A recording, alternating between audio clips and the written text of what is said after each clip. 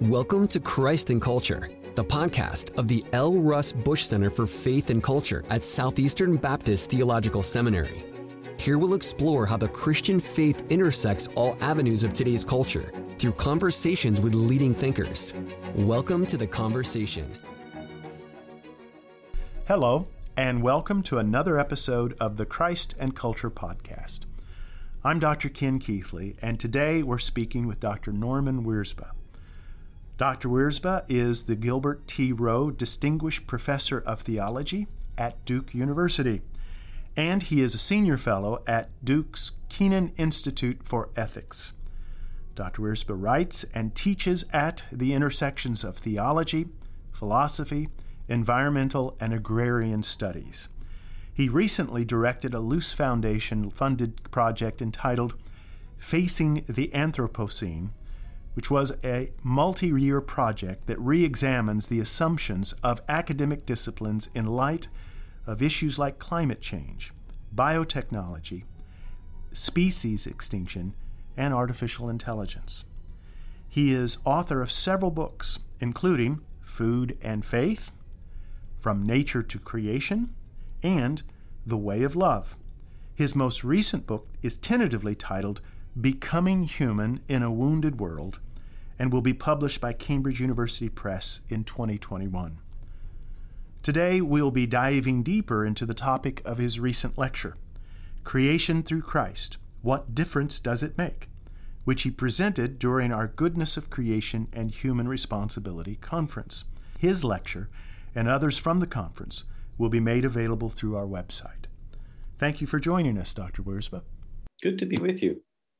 It is a shame that this conference has been the first time for you and I to become acquainted, because we're neighbors. I'm in Wake Forest. You're at Duke in Durham, but I'm glad that this conference has given us the opportunity to make an acquaintance. Yeah. I appreciate so much your talk and what you had to say. Can you tell our listeners a little bit about your journey? How does one end up being a theology and ethics prof at Duke? Tell us your spiritual journey, your academic journey, church journey.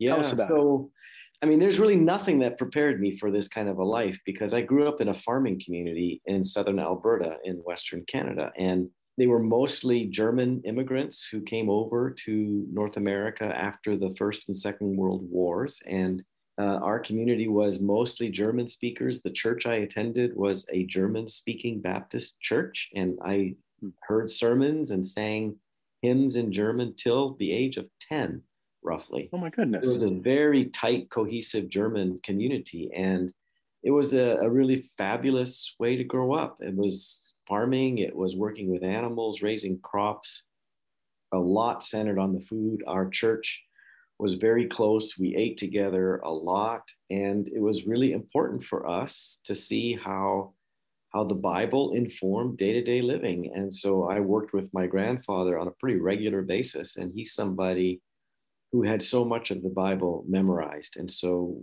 he would just recite Psalms while we would be cutting hay or feeding cattle. And that was sort of the context in which I grew up. And I thought I was going to be a farmer. It's really, really what I wanted to do. But I was becoming an adult in the 1980s, which is a terrible time to think about farming, because the economics of it were just impossible. And so I thought, well, maybe I'll become a teacher and maybe have a hobby farm on the side or something like that. And when I went to university, which was just in the area where I grew up, I fell in love with history. And I thought, I want to study theology. I didn't know much about theology, because in our church, it was all about the Bible. That's what we did. You read the Bible, you studied the Bible. But I didn't know theologians or anything like that. But in university, I encountered people like Augustine and Thomas Aquinas and Kierkegaard and Dietrich Bonhoeffer. I thought, this is amazing. And so I thought, well, I need to go to a divinity school or seminary to learn some theology. And I did that. I ended up going to Yale Divinity School, and it was mostly because of my history professors that helped that happen for me, because my family did not have university training in any of their backgrounds. And And from there, I went and did a PhD in philosophy, studying French and German philosophy. And the interests that I had were always on the borderlands between theology and philosophy. How do we think about life's big questions? And that was a great place for me to do that. And once I finished teaching some philosophy in Kentucky, where I got to know Wendell Berry, and we can come back to him if you want to. Yes. He was a really important influence because he helped me think about agriculture in the way I did philosophy and theology. And that was a game changer for me because I thought I had left farming completely behind and was now just going to do regular professorial sorts of work. But I started using this agrarian traditions. There's many of them all across the world. And I started writing philosophically and theologically around agrarian concerns. And some folks at Duke really liked what I was doing. And 13 years ago, they created a job where I could teach this stuff. And the response has really been fabulous. I mean, so many of the students who now come to divinity school are wanting to think about issues of land and food and water, because these are the fundamental means by which God shows God's love to us, right? That God creates a world that is a place of nurture. And for Christians to think seriously about how they can continue God's own nurturing ways, to think that you might try to do that without thinking about food and agriculture just didn't make a lot of sense to me. So I've been writing about those themes ever since. Yeah, you not only talk or write about a theology of agriculture or farming, you write about a theology of food and of eating. Right. So what are we? I mean, we know biologically what we're doing when we eat. We're taking in energy, but theologically speaking, what is food and what is the purpose? What is it that the Lord is trying to teach us through the whole process of the meal? Yeah, so that's a great question. And I think the first thing I want to say is that food should never be reduced to fuel, which is, of course, the way our culture wants us to think about it. And then the big question is it convenient? Is it cheap? Is it efficient? Is it tasty? Those sorts of things. And what I want my students and the people I engage with to understand is that food is actually God's love for us made nutritious. It's God's love for us made delicious. And what I'm talking about is not that big of a stretch. So think about when somebody prepares a meal for you, right? They think about what you want to eat. They think about what you like to eat. They invite you into their home and they put on a spread for you. And it's a declaration of love, right? It's their desire to see that you are nurtured and cared for. And this is exactly, well, not exactly, but it's patterned on God's own love for us in creating a world where, think about it, God did not have to create a world in which creatures have to eat. And God did not have to create a world in which raspberries and tomatoes can taste so good. But this is an indication that God wants us to be nurtured, cherished, and celebrated. And one of the ways that we do that is we share food with each other. We learn to nurture the very sources that nurture us. And when we do that, we participate in God's own nurturing ways. And that for me is so important because one of the things I want to resist is a kind of etherealization of faith, where it's mostly about what you think and maybe about what you feel. I want people to start thinking about how Christian faith is about what you eat. That's not to say there aren't important cognitive, emotional things to be thinking about, but let's broaden it out into this much more incarnate way of thinking about the life of faith, because that's the kind of God that I see working in Scripture. Well, in the New Testament, it seems to have been a very big deal. And of course, part of that has to do with the Jewish dietary restrictions and the New Testament an announcement of grace and liberty concerning so many things, including what types of food, clean and unclean, might be consumed. The eating of food as an act of worship in many cultures. So we find we find there's a lot of in the New Testament that talks about a Christian, and you have Paul saying, whether you eat or drink, do all for the glory of God. Right. What kind of, I mean, that's their setting. We're in our setting. How do you make that jump, that hermeneutical leap, from talking about the first century setting and saying this is how this applies to the 21st century? Yeah. So when you look at, and there's a lot of stuff that we could talk about with respect to the New Testament, because there's just so many different themes that would need to be parsed out. But one of the big takeaways, I think, is that Christianity, throughout its history, says that one of the most central liturgical ritual elements of its shared life is the Eucharist, or the Lord's Supper. Mm-hmm. And the question is, what's going on there? Why do Christians gather around a meal where they eat the body of Christ and drink the blood of Christ, the cup of salvation, right? The bread of life.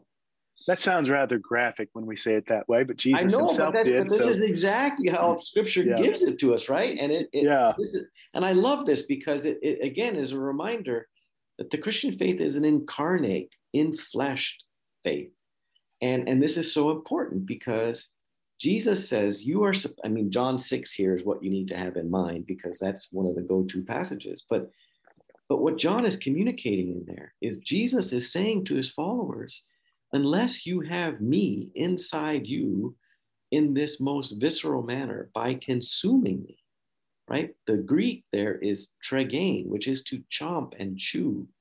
We're supposed to chew on Jesus so that he's inside of us, transforming us from within to live the very hospitable, servant-like ways that he does. So that's sort of a foundational, I think, a theme that needs to be put out from the New Testament, that eating is one of the ways we draw into life with each other in such a way that we witness to God's own loving, hospitable, caring, feeding, healing ways with others. Because ordinarily, a lot of us would eat out of the context of fear that we don't have enough, or out of loneliness and anxiety. And those kinds of eating don't create the beloved community. So recall when the Acts community receives the Holy Spirit, one of the signs that the Spirit is active in their midst is that we've got all these people, they're living together, they're eating together, they're sharing life together. And that becomes a template for how we're supposed to live into community, I think.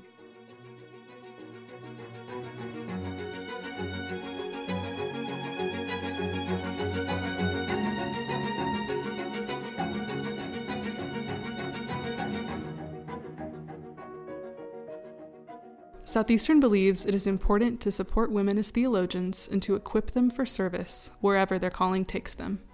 If God has called you to ministry in the church, the academy, or at home, Southeastern Seminary wants to equip you with the tools you need to fulfill your calling. With almost every degree available online, you can get equipped wherever you are today for wherever you're called in the future by visiting sebts.edu. Use the code CHRISTINCULTURE, all caps, no spaces, and Southeastern will waive your application fee.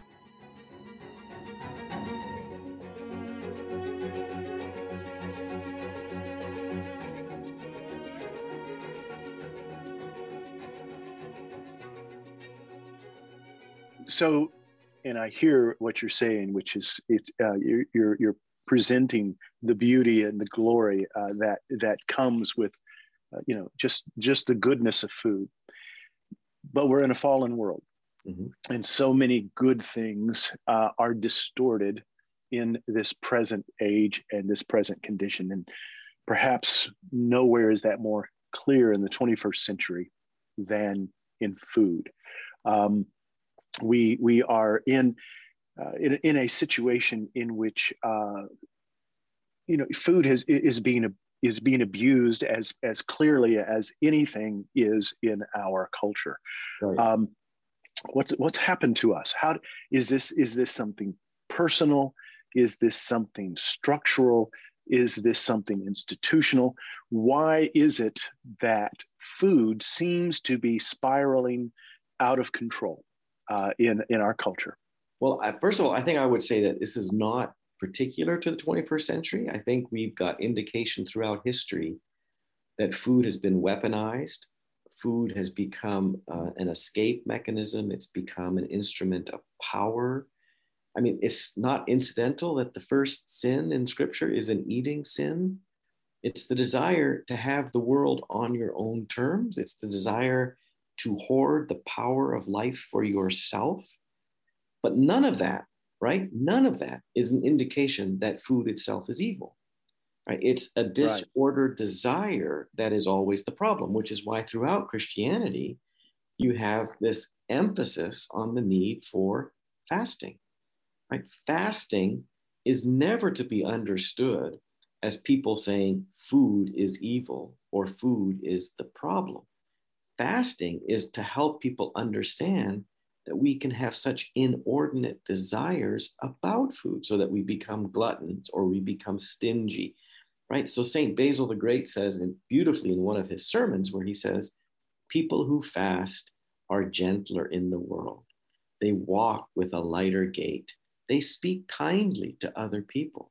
Because when you take fasting seriously, you learn to receive food as a gift rather than as something that is yours to hoard and privatize for yourself. So fasting becomes a way of learning how to relate to food properly. So we become the people who receive it gratefully and share it generously. Because again, food cannot ever, even in a fallen world, be described as the problem. The problem is what we do with food, how we grow food improperly, how we don't share it properly, how in our eating we don't witness to the glory of God, but we try to glorify ourselves. And so, yeah, in the 21st century, we got lots of manifestations of that, where you've got an obsession with food exotica, or with, we can even say, a pornographic relationship to food now. But that doesn't mean that food is ever the problem itself. It's what we do with it. A pornographic relationship with food. Now that's a very vivid way to say it.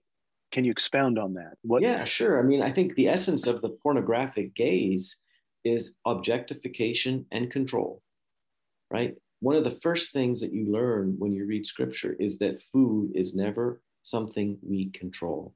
It's a gift from God, right? So we can say this in lots of ways, starting with the Garden of Eden, but certainly the story of manna from heaven, right?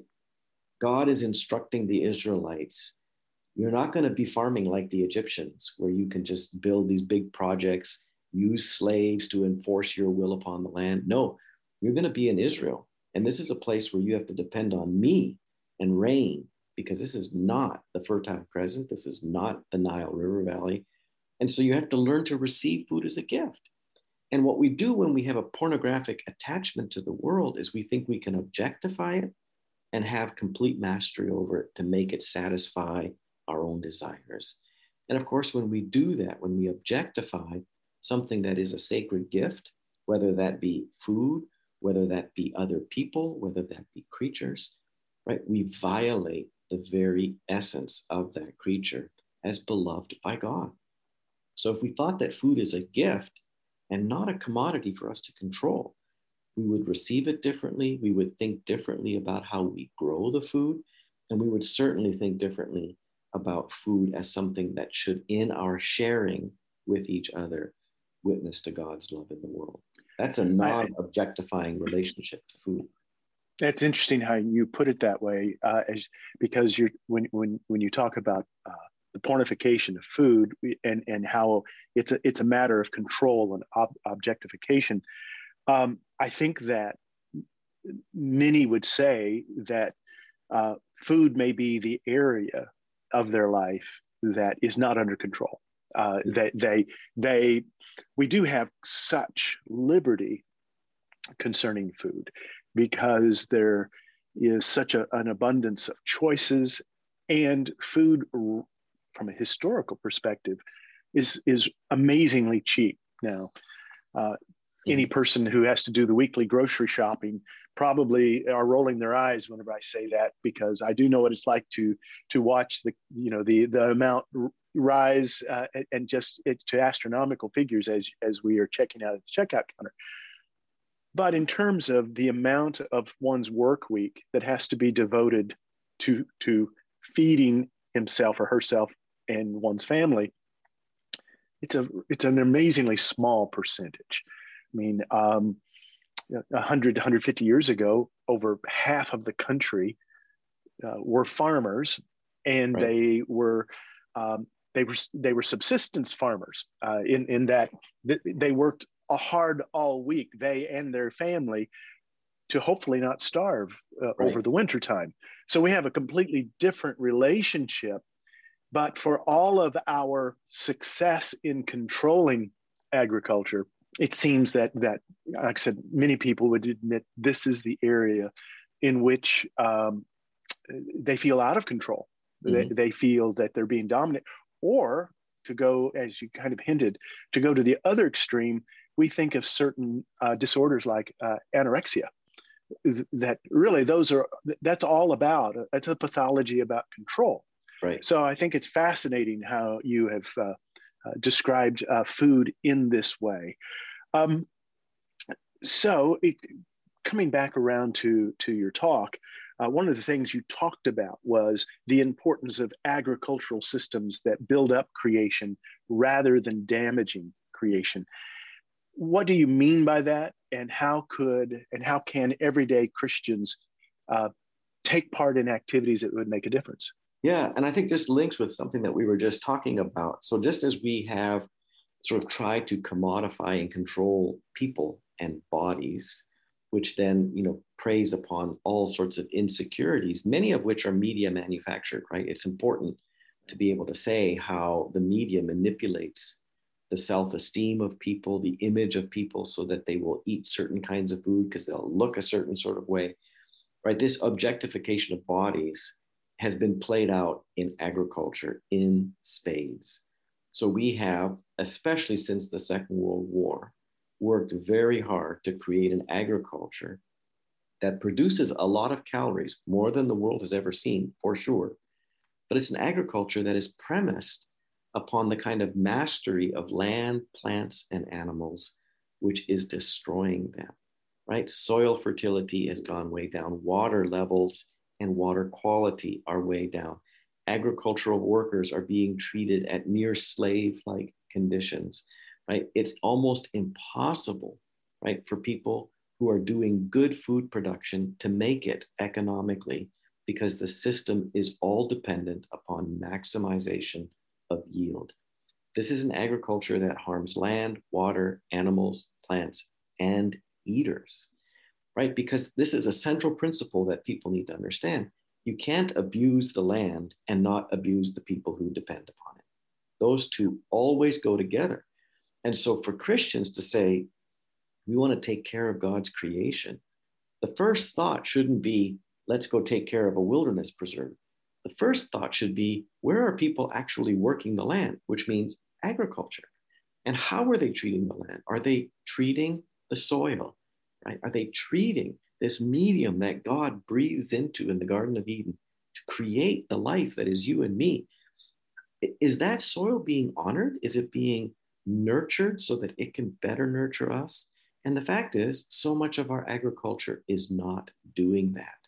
So what I tell my Christian friends is, if you really want to care about creation, one of the best things you can do is start purchasing or advocating for healthy food, food that has been raised in a way that honors its life, food that has been grown on fields in which soil fertility has been a primary concern, right? Or supporting agricultural communities in which agricultural workers are paid a just living wage. If you do that, right? And I have this dream, it's a fantasy really, that if all my Christian friends in America, which is millions of them, decided that through their eating, they wanted to have a way to honor God, we would have a dramatically different agriculture and we would have a dramatically different planet. So many of the concerns about poisons in our water and our land, the abuse of creatures, that would simply disappear, because to honor God, you have to honor what God loves. And what God loves, clearly, are all the creatures of this world, all the people of this world. And so one of the best ways to enact right? This mandate that God gives for us to love each other is to make sure that the world they live in can continue to feed them and nurture them in ways that are going to be healthy rather than sickly. Dr. Wirzba, your book is that we've been talking much about its contents called Food and Faith from Nature to Creation. You have another book coming out this year, Becoming Human in a Wounded World with Cambridge. Tell us a little bit about that before we go. Yeah, so the book is really my effort to try to give a diagnosis of where we are right now and show what a Christian response to it might be. So on the one hand, I want to understand how we've gotten to this place where we are creating an uninhabitable earth, right? Climate change is just one example of myriad examples. You know, we could talk about deforestation, we can talk about desertification, soil erosion. I mean, there's so many indicators that we're just damaging this planet in ways that are going to make it very hard for hundreds of millions of people to live. Okay, and this is just really important to know. I want to know, how did we get there?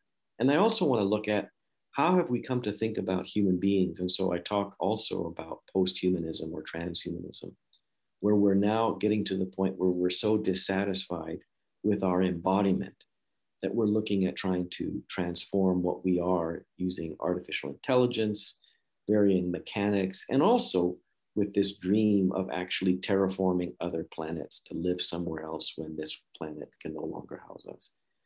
I want to say that both of these major developments in how we think about our world and how we think about humans reflect a fundamental distortion, what the Indian writer Amitav Ghosh calls the great derangement, because we have lost what kind of a world we're in and what it is to be a person living in it. And I think that the Christian way of speaking about the world as God's creation, human beings as God's creatures, and human life, human work as participating in God's creative ways with the world become, I think, really powerful ways to address these two major concerns that I have on the table. We've been talking with Dr. Norman Wirzba. Dr. Wirzba is the Gilbert T. Rowe Distinguished Professor of Theology at Duke University. And as I said before in our introduction, he's a senior fellow at Duke's Keenan Institute for Ethics. Dr. Wirzba, thank you for joining us today. We appreciate hearing from you so much. Well, thanks so much for having me. It's been a pleasure.